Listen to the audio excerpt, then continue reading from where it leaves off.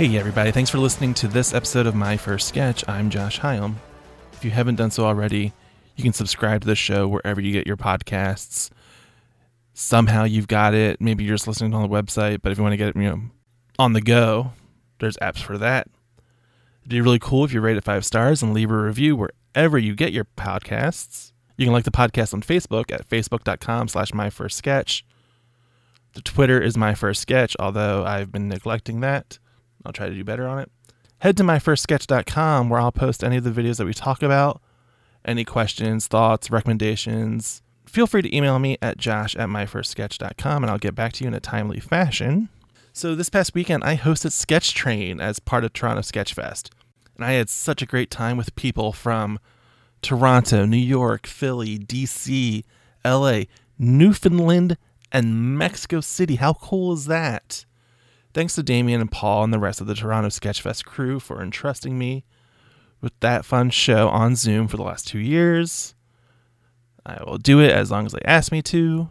Hopefully one day I'll do it live, if I'm ever allowed in Canada again. Thanks, COVID. So Sketch Train has left the station, and I can't believe I wrote that. But Sketchubator, Philly Sketchfest's monthly sketch comedy open mic, keeps on going. This Friday night, April 1st, 10 p.m. Eastern Daylight Time. All the information that you'll need to know is on Sketchubator.com. But today's guest is Jason Singer, currently a member of High Drama based in Philadelphia. If High Drama sounds familiar, I've talked to a number of the other members, like DC Fisher back in episode 3. He was the first person I did a full-length, long interview with. Jackie Wolfson, episode 6. First person I did a long, live interview with. And Kurt Reedy in episode 32. An interview that got cut short because my time in the rehearsal space that I was renting ran out. So we had to talk really fast. But now we're talking to Jason Singer. Jason's first sketch is called Call of the Wild. Jason reads the role of Jared. I read the role of the father and the visual information. And the fact that I say that he's the father kind of ruins the joke. Anyway, let's go to the sketch.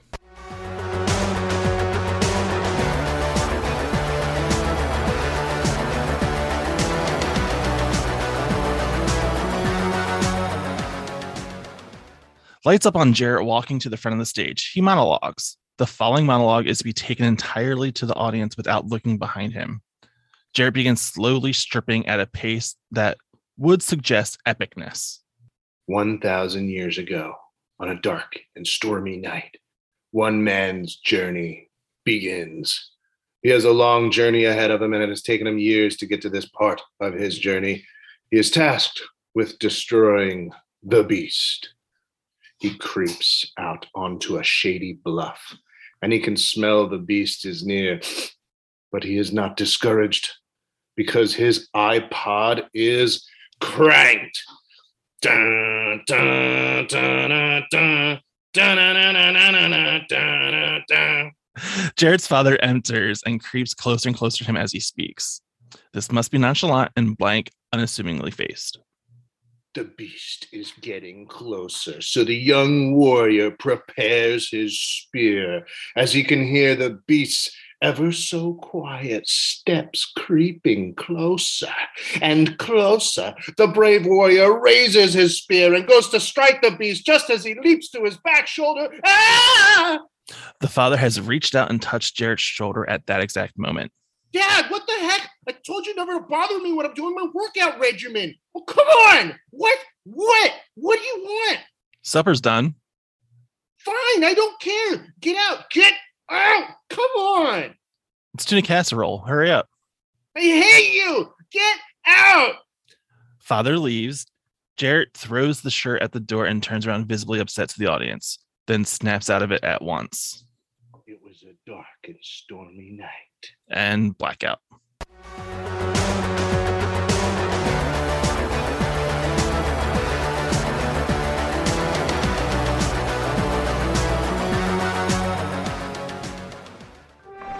Where there's lightning, there's thunder. Where there's trouble, there's Donder. Meet Donder. I'm Donder. A.K.A. Jeff. Maybe we can work together someday. That would be a dream come true. Jeff wants to be a superhero. You got a pen? Yeah, in my fanny pack. But he's not very super. Yo! He has one chance to prove himself. My name is Candace. I'm with the Nondescript. That's the biggest super agency in the city. But will that be enough? What if I'm not very good at picking teammates? Here's the plan. I punch him. Then I punch him. I'll pull off his penis and punch him in the balls with it. When we put so much into becoming someone we never become, we forget one important thing. I've been chasing one thing for so long, I don't even know who I am without it. We never stop becoming. Listen to Tights on SoundCloud, Apple Podcasts, Spotify, Google, and Stitcher. Hey, I'm AJ Schrader, and I believe everyone has a story worth telling, and also that I should potentially profit off of their stories. That's why I started the podcast I Wrote You a Pilot, where each episode I talk to a not yet famous person about their television interest, and then make them read a television pilot I hastily wrote for them with the hopes of catching the eyes of the president of television. It's available on most major podcast platforms, or you can find out more directly at iwroteyouapilot.podbean.com.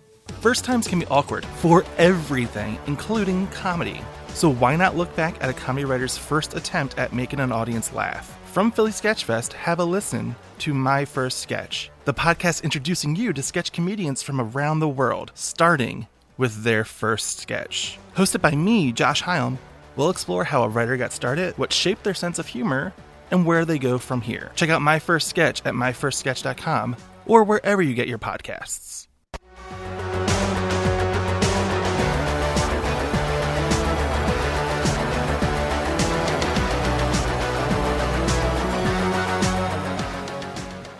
Hey, Jason. Hey, how's it going? So tell me about the sketch called Call the Wild. So my Google Drive says the last time I opened this was 2011, but I'm pretty sure it was closer to 2009 or 2010 when I wrote it as one of my first sketches for High Drama when I moved to the city. Was this ever performed with? Yeah. High Drama? Yeah. How'd it go? It went fantastic. I think the surprise, like, because you see the person creeping up and nobody knows like this is the son's dad until he turns around and screams dad. There's only that little hint of, his iPod was cranked, So I pictured this kid just being in his room, but on a stage, it's bare bones. You don't really have anything to go by. So there's a lot of surprise factor in it, but it went surprisingly well.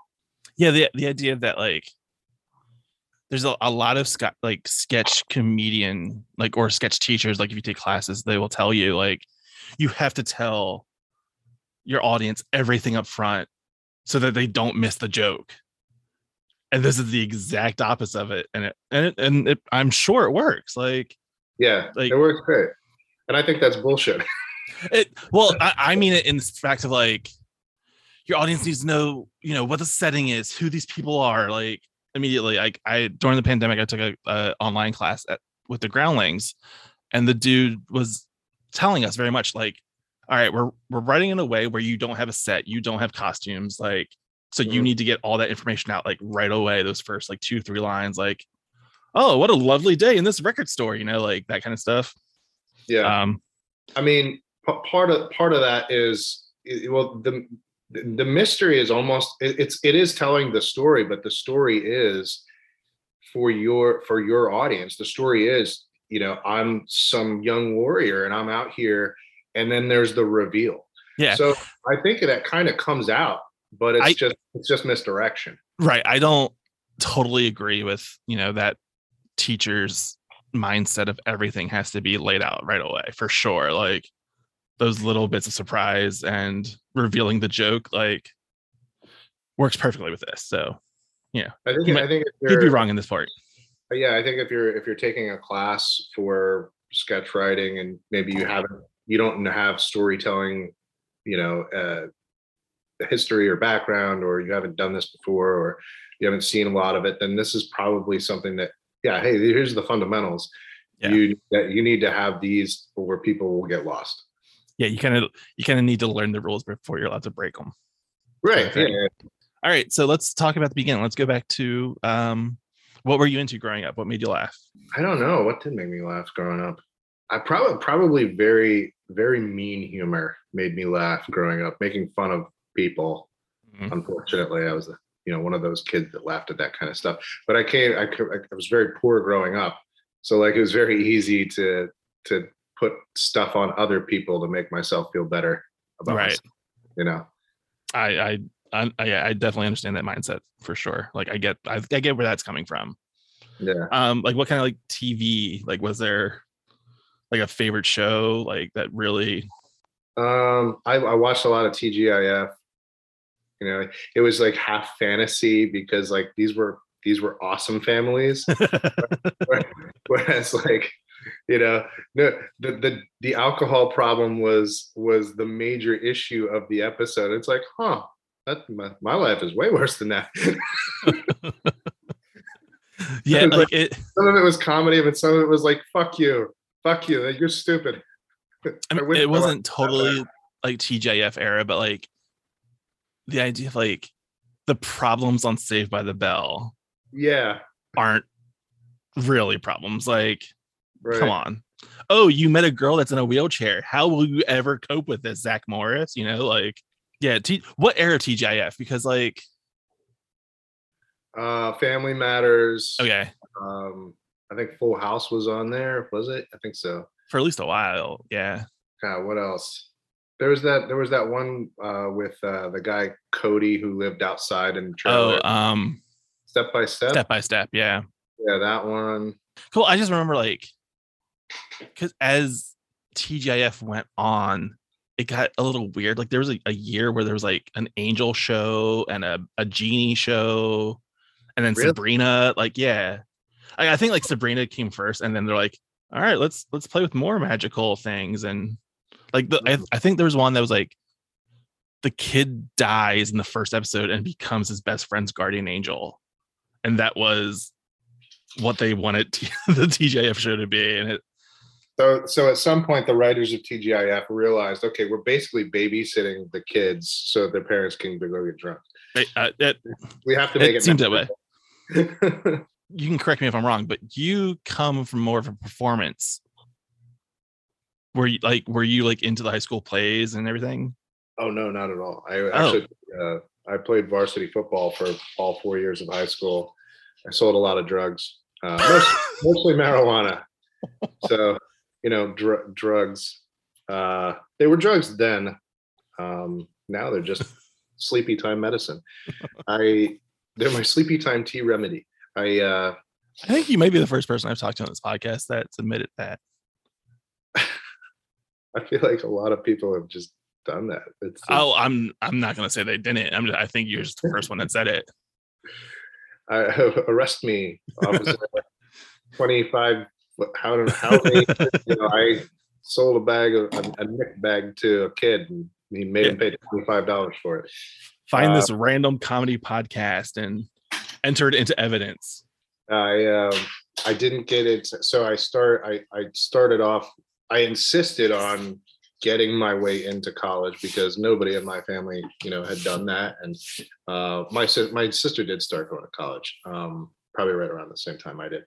But nobody prior to us had been in college. My parents were very blue collar, manufacturing. My dad was a truck driver. My entire neighborhood is just very, very poor and very drug laden and always in trouble with the law. Like the entire. Are you from Philly originally? I wish. No, this was in the middle of nowhere in the Poconos. Okay. The Poconos is the secret drug haven of northern Pennsylvania. So I just had to get out of there, right? So I applied for loans. I got into Northampton Community College. I was like, okay, well, what does a poor person do to not be poor? They're a doctor or a lawyer. Well, fuck being a doctor. That takes too long. I didn't know that a lawyer takes just as long. So I started taking criminal justice courses. I took one criminal justice course and I was like, well, law is stupid.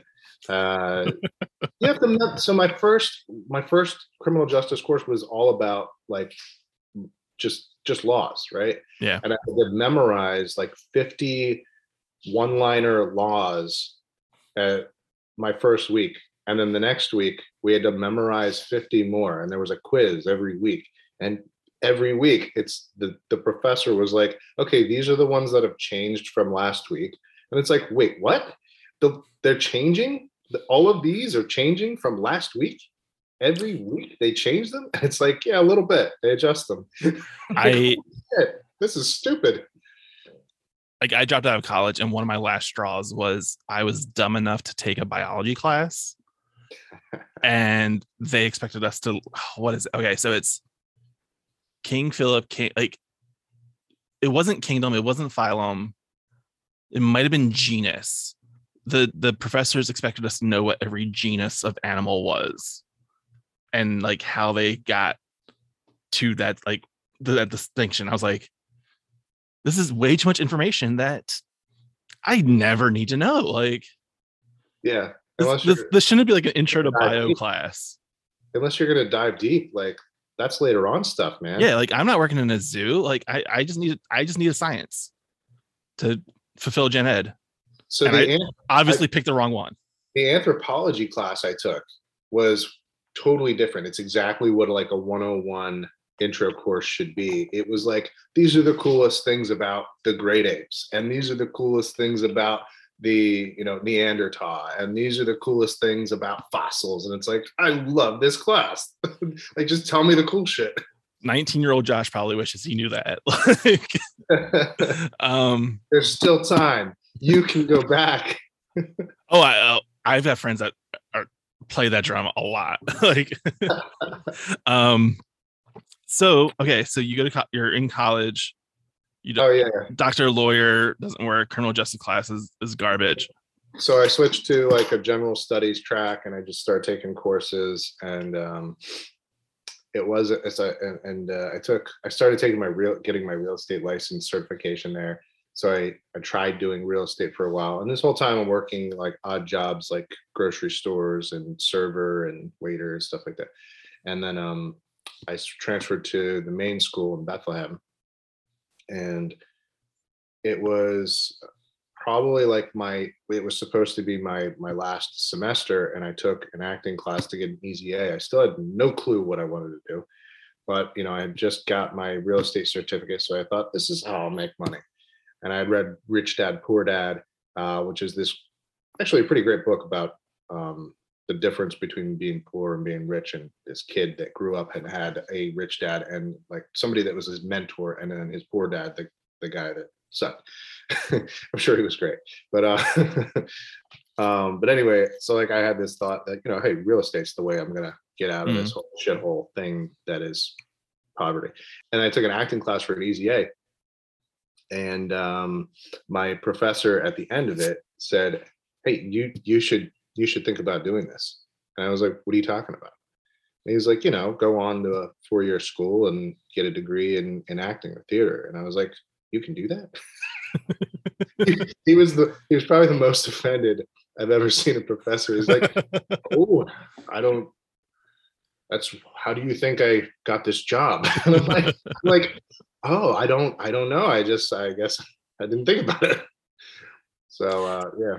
So that's where it kicked off. You take acting as an easy A. I feel, I could be wrong, but I feel like an acting class is one of those traps where you think it's easier than it actually is. Oh yeah, there's a lot of work. Like, if you do it, I think the reason it becomes an easy A is because it's hard to hold people accountable that aren't ready for that. Mm-hmm. So you get a bunch of people in there that are like, oh yeah, I'm in here for an easy A, and then you ask them to memorize a short thing, and they're like, oh, I can't really do that. That's not something I can do. So then they're allowed to read it, and they're fine. So the professor's like, hey, good job. Here's where you can improve. And they're like, all right, so I'm not going to do that. So this professor actually like believes in you and thinks that you're relatively talented after the end of this class. Yeah, he gives me some advice. He's like, why don't you try getting into a play, over the break and see if you like it. And I was like, okay. So I auditioned for a play. I was there. this whole series of this first audition and play is just ingrained in my memory because it was one of the best experiences of my life. Great. And it totally changed my thinking about where I wanted to go with my life. And I was like, I can get rich eventually through acting. So I was lied to. And I assumed that's what it was. Nobody lied to me. If I asked, they would probably be like, probably not. But I auditioned, and I was just floored by the talent. Like, there was a lot of people at this community college that were in this theater program, and they were all really great. And I was auditioning, and I was there till the end, and they really had been like slotting people, because you could tell like they'd kill it and then be like, okay, you can go. Mm-hmm. And then I'd be left with just a few people that they're like, I don't know who we're gonna slot here. Like we already have our old guy, we already have our and then this old guy goes up and does this monologue, and he was probably like 70. And I was like, oh man, that sucked. Like I could do that monologue way better, even though the part is written for an old man. Old guy, yeah. So I was like, could I try that? And I went up there and I did it.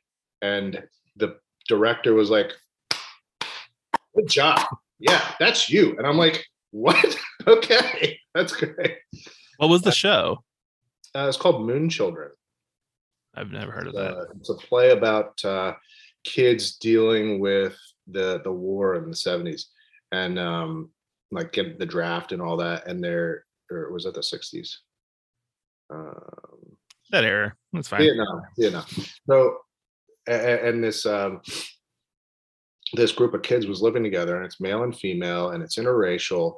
And so they're talking about when they're in the apartment together. It's all set in the apartment, and they're talking about like the issues they dealt with. And one of them is getting drafted, and he's preparing to burn himself alive in the street. And this old man, the guy that I play, is the landlord, and he comes in once in a while, and he's like, oh yeah, I saw this and that. And he's just being an old guy who doesn't get interracial, doesn't get mixed genders living together. And I basically just have like a couple of really long monologues that are wildly inappropriate. Like I talk about, I have this dream where I have to artificially inseminate this Black woman in a tribe in Africa, and I'm the witch doctor, and I have these people believing that the moon has to be full, and I get a guy to jack off on a leaf, and then I put the girl up on a plank, and I like slide the leaf into her, and I'm describing this scene to these kids in their apartment, and they're just like, what's he talking about? Is that character played for comedy, like, or is it? I think so, but yeah, the character plays it completely straight, right? But it's pretty wild, yeah. And you're like, so you beat up this old man to play an old man. Yeah, I assume you get to do the fun old man makeup. Oh yeah. The wrinkles, and I whited out my beard and hair. I looked ridiculous. So, and you said that experience is like the best experience to have of a first. Yeah, I mean, it was terrifying because I never had to memorize anything that long before. I mean, it was a wild monologue, but both of them were. But the experience itself was really the interaction with peers, where they didn't care about where I was from or who I was. They were just happy to play with me. Yeah. We played trust games, and we did like exercises, and I felt like for the first time I wasn't trying to compete with anybody, because we all had our own special thing that we were trying to achieve, and it didn't interfere with anybody else. And we were all we were a group of people that just became a team, and our competition was the audience, to make the audience feel good. And it's the first time I ever felt like I can be on a team and work hard to do well, and it's the applause is the reward, not like winning, so to speak. I mean, how is it so much different than like being in a cast versus being in a football team? Like, Yeah, there's Did you always feel somebody- that drastic difference? so much difference. There's always somebody gunning for your spot on a football team. Like I started varsity, Hmm. but there was always somebody that was like working hard to try to take my spot. And if I got injured, forget about it, you know. And if I messed up a bad play, or you know, something that I shouldn't have, you know, messed up, get them out of there, you know. Yeah. So Yeah, in a play there might be an understudy, but you're not going to get pulled right, immediately, like in the first act of yeah, like you have to actually go down hurt, completely unable to be sent to the hospital basically before you're pulled from the show. yeah, exactly. Or have COVID. I mean, yeah. So how long do you go to school to do more theater? Like, do you keep going that track? Yeah, I actually I stayed on a full another year to take their acting program, and it was fantastic. Like we only had 2 acting professors, but they're 2 of the most fantastic acting professors I've ever had, and I went on to have more great acting professors, but these 2 were just fantastic. So I spent a full year with them, took up to acting level 2, took a lot of movement and voice classes, and I'd pretty much already completed enough like other classes to graduate. So my entire year was just acting classes, which was that's something you don't get to do very often in college, is just focus on your core stuff. So that was a blessing. And then, you know, my one professor, as I was leaving, I was like, do you have any advice for me? Because he had not cast me in so many things like the first semester I was there. And I asked him one time, like, why don't you cast me? Like, I feel like I'm good in this. Because he asked, you know, he's like, you can get feedback if you want. I was like, all right, why didn't you cast me? And he said something that was profound to me. He's like, I don't trust you. And I'm like, what? He's like, you're an ex-football player. You come into this community college, like you're doing really well, but I don't know you. I don't know that you're going to show up. You haven't been here. You haven't been doing this for more than a semester. Like you could, you know, lose interest tomorrow, and then I'm stuck with nobody at the performance. I don't trust you. Maybe next semester. I was like, oh, okay. And then the next semester he cast me in everything. But the other professor, that same professor, he gave me this other advice. He said, you know, moving on to this a 4-year university, he's like, I was like, you know, what do I do? I'm coming in as a junior. All these kids have been here since they were freshmen. Like they really have a leg up. He's like, yeah, they do. Good luck. And I'm like, well, what do you suggest? He's like, get in to meet everyone as fast as possible. Get into as many shows as you can. It doesn't matter if you're working backstage, if you're holding a prop for someone, doesn't matter. Just meet everybody, be as helpful as you can, and get into every possible show that you can. It doesn't matter what you do, as long as you're helping with the show or in the show or something. So I did that. And it worked out really well. I was cast in a lot of stuff coming in my second semester there, and then moving on. Is there any like particular role that stands out as your favorite that you've done? There's a couple. There's 2 main ones that I really love, but the first one's a Shakespeare, and it was not a comedy at all. And I played Hotspur in Henry IV Part 1, which is just this violent Neanderthal-like character who I got to do a lot of sword fights, which was fun. But the comedy one was a play called Almost Maine, and I played, I think, 3 or 4 different characters. It's an absurdist play, but there's a hell of a lot of comedy in there, and I met some very good friends during that show, and it was just fantastic. It was hell. The actual shows were hell. I see the look on your face, and you're like, I feel like my nephew was supposed to do that show. Oh yeah, like and COVID canceled it. Like in his high school drama. I feel Almost Maine sounds familiar to me.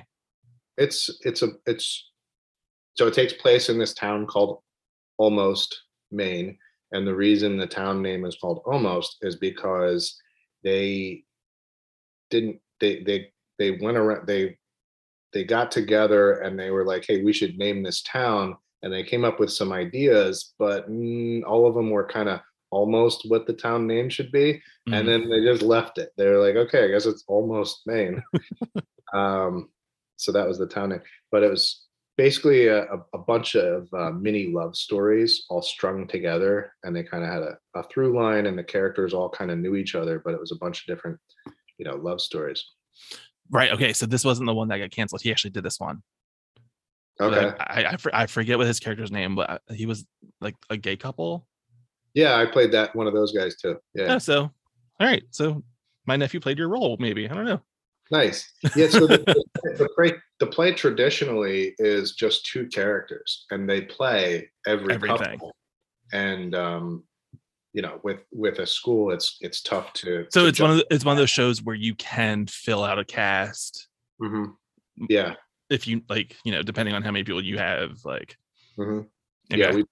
I think we had 4 guys and 4 girls, and you could have had like up to 8 guys and 8 girls. So, or maybe it was less than that. I don't know, because I played 4 characters, and they were all just ridiculous characters. Like the opening one was like, there's this woman in my backyard, and it's like snowing like crazy, and it's freezing outside. I'm like, hey, what are you doing? And she's like, I'm just trying to fix my broken heart, and I'm paraphrasing, but she's got this bag of shale, and when she shakes it, you can hear, and I'm like, maybe I can help. And then, I start putting together her pieces of her heart at the end of it. It's weird, but it's funny and it's cute, and it becomes like these two falling in love all of a sudden. Like I'm helping heal her heart. There's this other one where I'm in a laundromat, and I have 2 books, and one of them are things that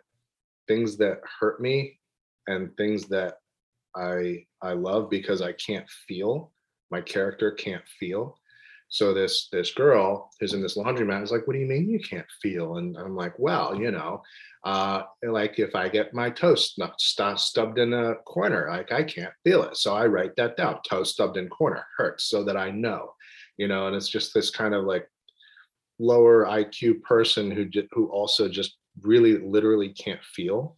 And then at the end, she's so like taken in, and they're kind of drawn to each other, that she kisses him, and then she turns around and that little bit opens with her smacking him with the ironing board, and he's just like bong, and then he just continues on, and she's like, oh my god, are you okay? And I'm like, why? She's like, I just hit you with the ironing board. He's like, huh? And I'm like, oh, is that supposed to hurt? And she's like, well, yeah. And I'm like, oh, okay. Write it down.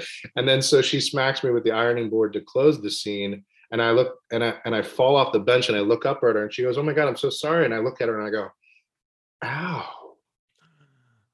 She made me feel, Whoa. Yeah. Let's fast forward a little bit. Where do you get to Philadelphia in the high drama?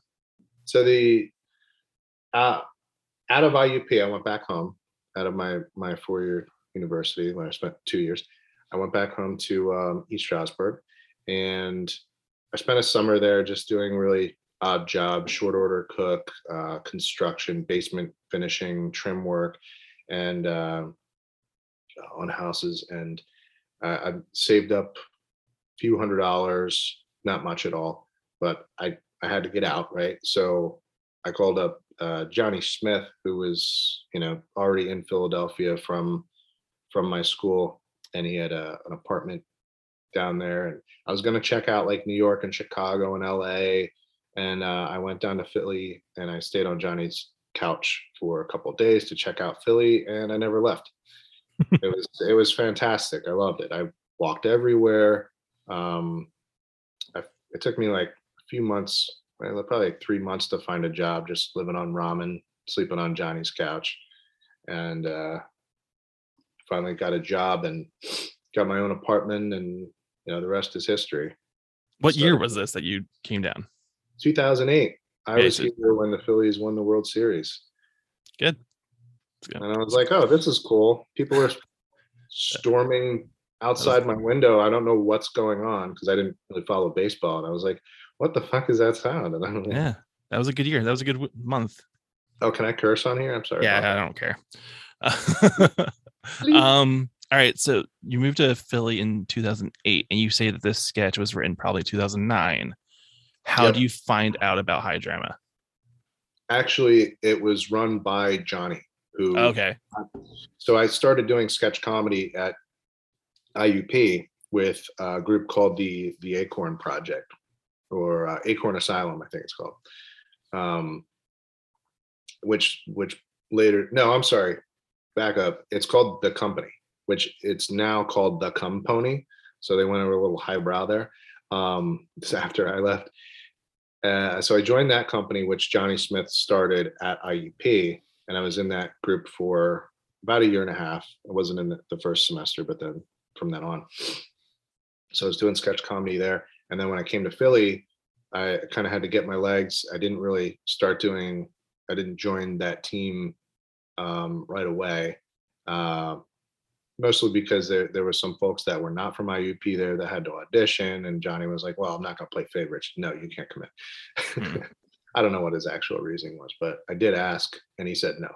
And then I think it was later in 2009 when he was like, hey, we need a spot. Can you fill in? I'm like, yeah, sure. And then I started writing a little bit. I wrote this. Yeah. So where does this idea come from, this Call of the Wild?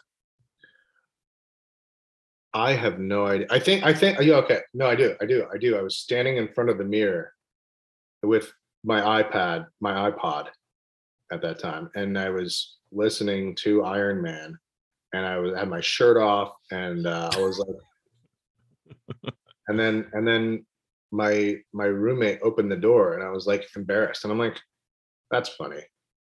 Yeah, it is. Yeah, and then what could make it funnier if it was my dad and he was just calling me for dinner, and that this is my workout regimen, and I was kind of a nerd about it, So you mentioned that this does, so you're kind of a substitute for High Drama, which I guess I have very minimal memory of High Drama. Like, I know y'all had the residency at the Walk-in Fish, and you would occasionally come over to Fit, where I was more involved and seeing more shows there. Because for whatever reason, I think I've said this to like Kurt in the past, like the Walking Fish felt so far away to me. It was compared to like, but at the same time, it really, I mean, now it's entirely doable to get there. Like, yeah. I mean, from like coming in from the suburbs to get off at Market East, it was probably just as far to get to South Street to go to the Shubin versus going to Fishtown for, Walking Fish. Like, yeah, potentially, but I think the challenge there is Fishtown was not developed as much as it is now. We're talking 10, 12, probably like almost 14 years ago. Yeah. 13 years ago. And once you got past, like, even at Girard and all that, like, I was staying with Johnny in Fishtown when they started doing the Walking Fish. And I'd started living with him in West Philly, and then he moved over to Fishtown, and I moved with him because I still didn't have a place to stay. So I would get off from work and get off at the Girard station and walk to Berks Street. And it was just heroin capital. I mean, there was always somebody with needle, like, stuck in their arm, passed out, like, in front of the school as I walked by. So it was not a great area then. And then think about going, another 20 blocks north of there. Yeah. Into Kensington. It's just, it was very out of the way. And the only mass train, like, there was a bus that would run up there. There was, like, you could take the L up and, like, walk through not really convenient or safe neighborhoods to get there. Yeah. It was only like 3 blocks, but it was a scary 3 blocks. So most of the time I'd gotten a bike. When I started living in South Philly, I just got a bike, and I'd ride my bike all the way up there. with my duffel bag full of costumes on my back. And it take like 25 minutes, like by bike. It wasn't bad at all. And it was a lot less scary because I didn't have to deal with public transit.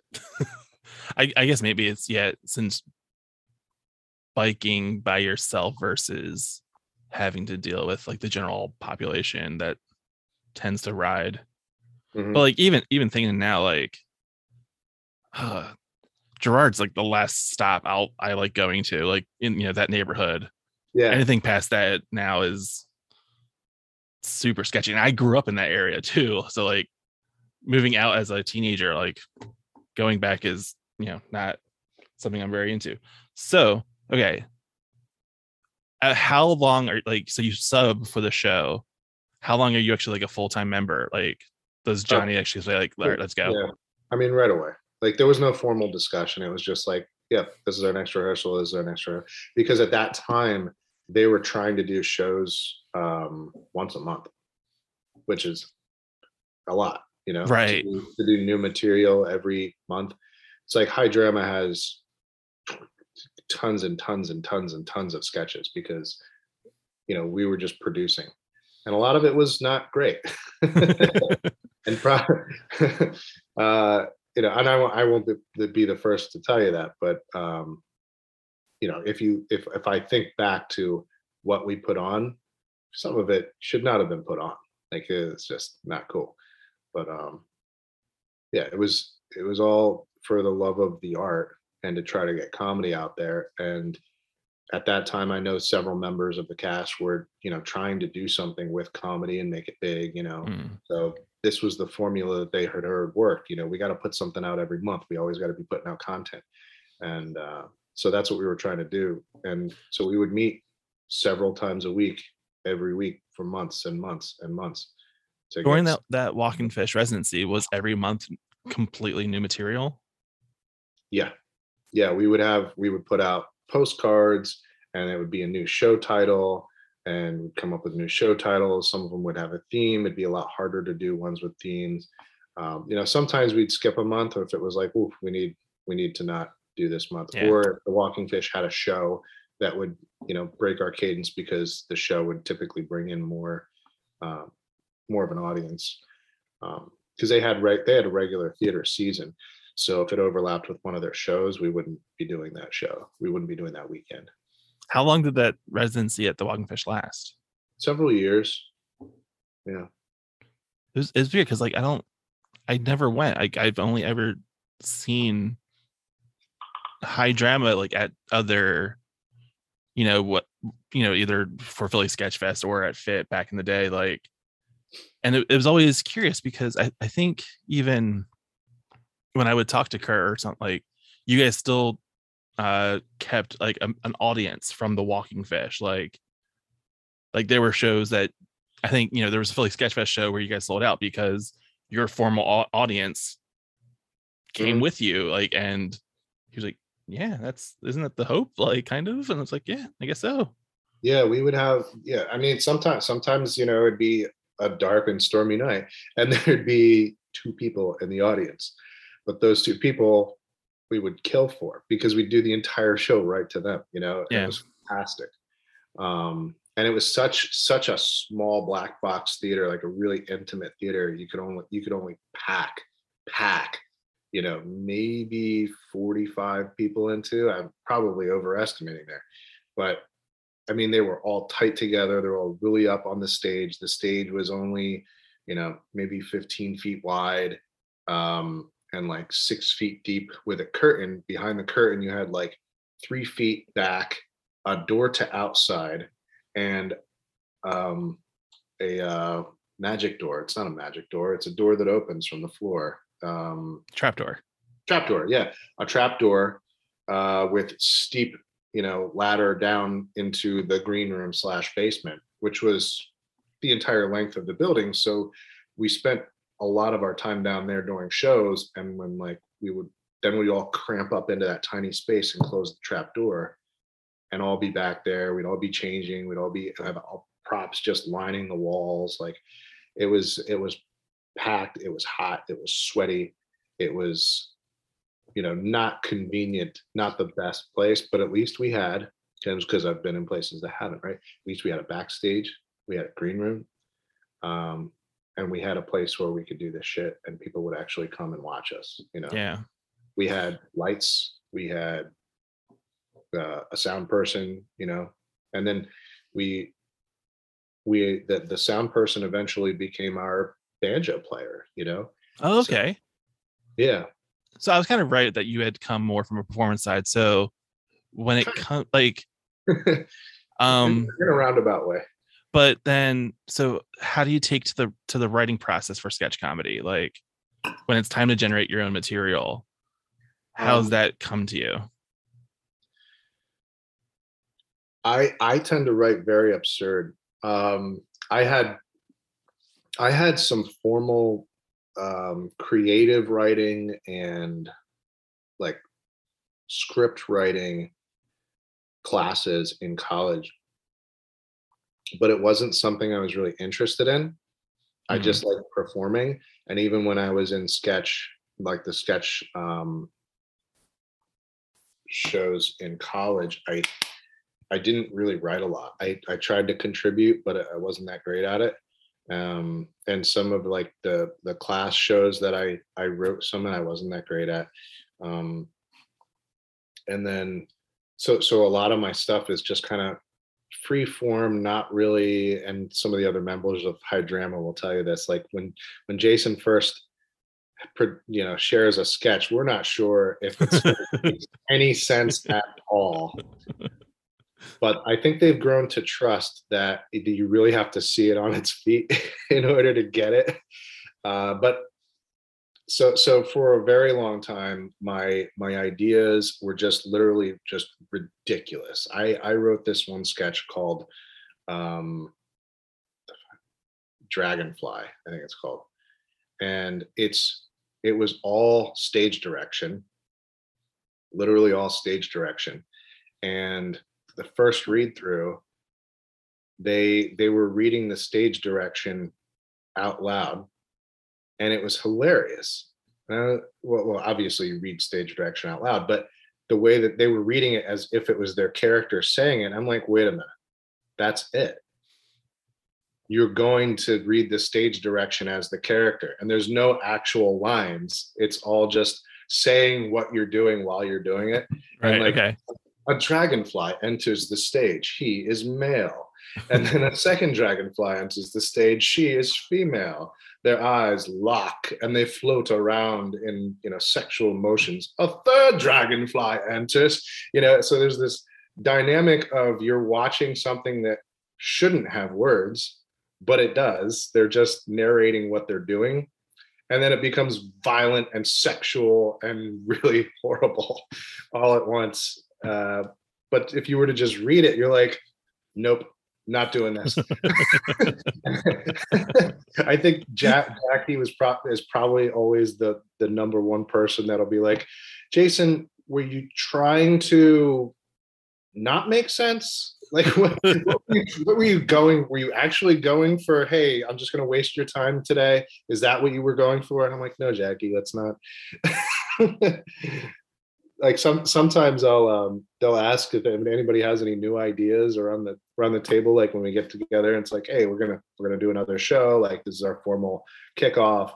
Anybody have any new ideas? And I'm sitting there with a blank page and I'm like, yeah, so here's my idea. It's a rooster, right? There's a rooster and I just make something up because I don't have anything. And then DC will be like, I really like this. And Jackie's like, did you just make that up just now?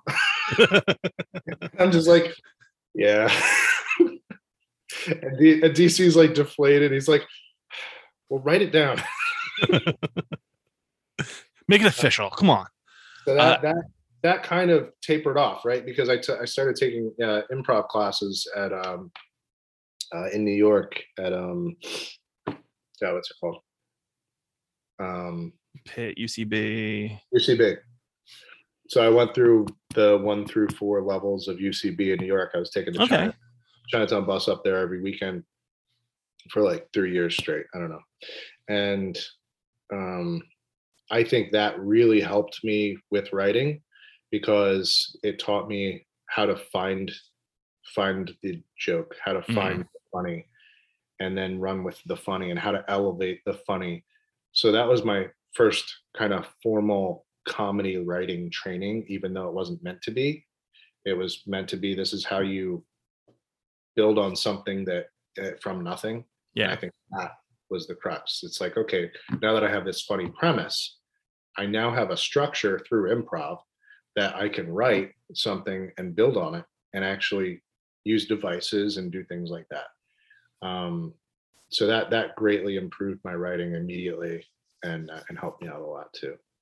I think you're the last of what I would consider the current core of high drama, like that I've talked to.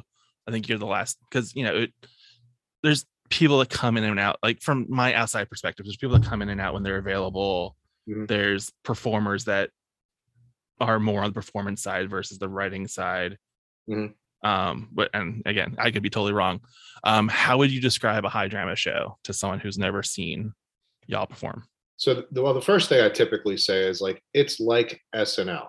If you don't understand sketch comedy, it's like SNL, except it's not political most of the time.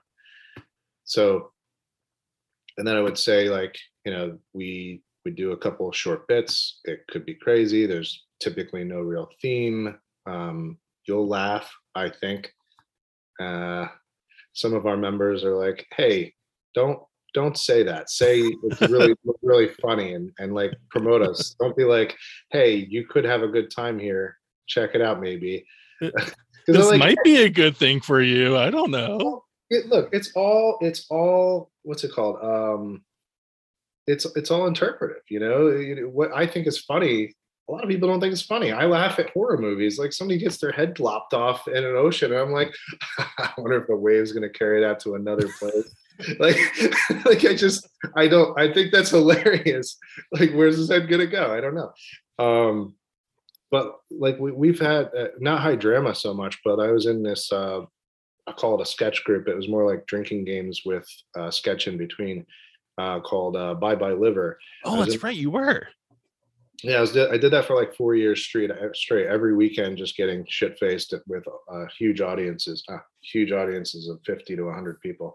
And it was a fantastic time, but the comedy was so lowbrow and like, it was hilarious, but it was also like cheap shots. And we had people just get up and walk out or yell, "That's not funny, that's mean," and say, "All right, well, stop being here. That's not a thing I can help you with. This is our show." You come to a show where people are getting drunk and then like. Yeah, you came to a drinking game show. There's already somebody that yelled and then passed out in the audience, and you're questioning our. Like, you're worried we're going to get a little mean. Okay, that's good judgment on your behalf, there, dude. Like, yeah, this is not our fault. You paid the money. We didn't talk about it that much. I always ask people, who's your favorite SNL cast member? If I had to pick, it would probably be Farley. If I had to pick, just because I love his style of just like, you're not sure what's going to happen, and it usually goes wild. Yeah, like that. He total wild card. Mm-hmm. I'm sure it's a standard pick, but I wasn't like super into SNL, so I probably should watch a lot more of it. So, as we wrapping up, I asked the same two questions, a little deeper, although we got pretty deep at the beginning. What's something that you've learned about comedy that you would pass on to a new writer performer? Testing is key. And I don't know if this is so much in sketch, because your testing kind of works with the group you're working at, but I'm doing a lot of stand-up writing now, and you can write something that is freaking hilarious.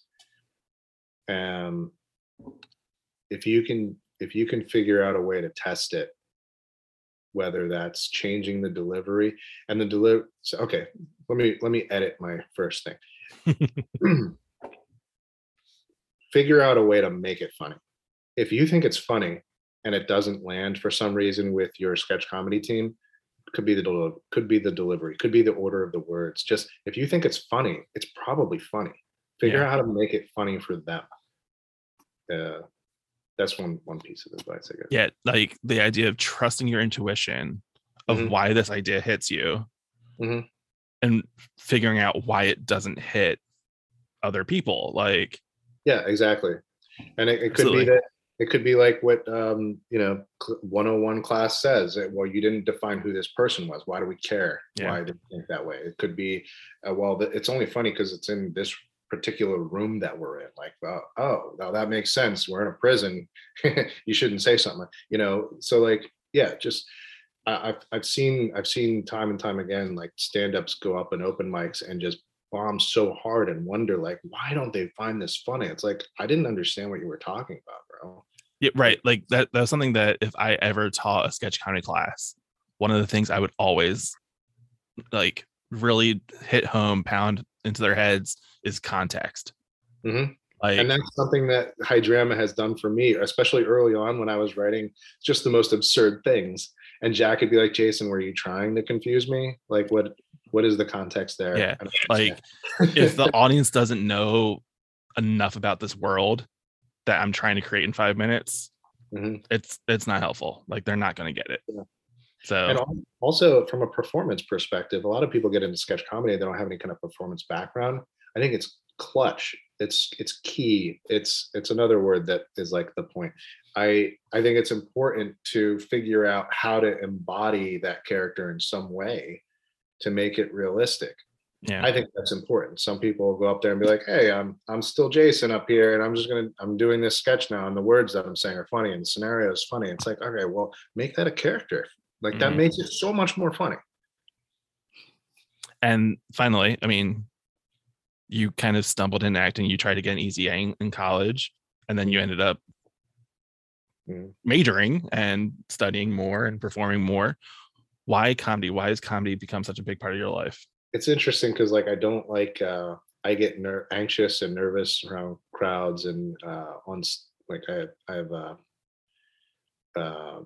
stage fright, so like it's really not the applause or like feeling that love or whatever. It's none of that bullshit. It's really just the process. Like, being creative in and of itself is an outlet for me. And if I write serious stuff, and I've tried writing serious stuff, it just gets dark and it makes me feel bad, and I don't like it. I feel icky, and I'm like, this is how life is, and it sucks, and I don't like it.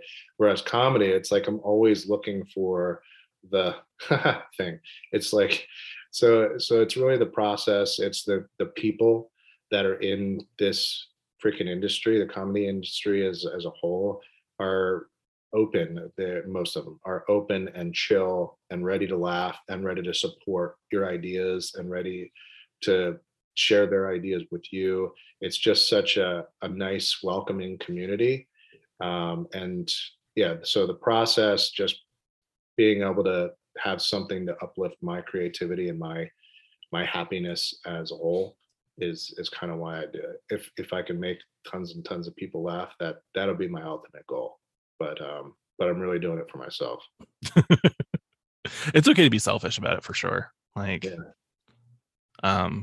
people, whenever I ask that question, a lot of people are like, yeah, like, I like the selfish answer. Like, it's honest. It's good. Yeah, it's the only reason. I mean, the feedback is great. Like, if I get a big applause, I'm like, all right, cool. But then I don't want to talk to you afterwards. It's not cool. Like, I know you clapped. I get it. You liked it. Thank you. Follow me on Tinder. I mean, that doesn't make sense. Don't follow me on Tinder. That'd be weird. I'm gonna follow this guy and his relationship status. We're gonna get you in trouble on that one. I don't have Tinder. If my girlfriend listens to this, I do not. I erased it like you told me to. All right. Thanks, Jason. Yeah, no problem. Thanks for having me. I appreciate it. It's fun.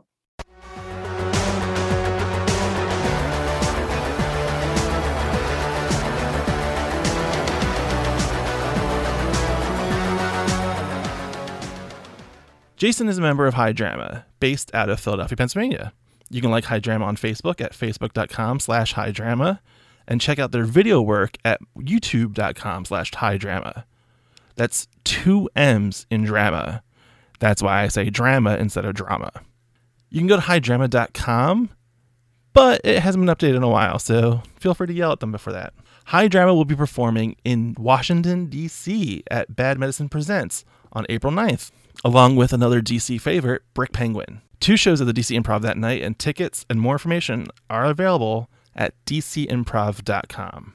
And if you're listening to this relatively soon, Sketchy Baiter is this Friday night, April 1st, 10 p.m. Eastern Daylight Time. It's a sketch comedy open mic live on Zoom. So if you have a sketch you want to try out, feel free to reach out to me at josh@myfirstsketch.com and check sketchybaiter.com for more details. My First Sketch is a Philly Sketchfest production. You can find out more information at phillysketchfest.com.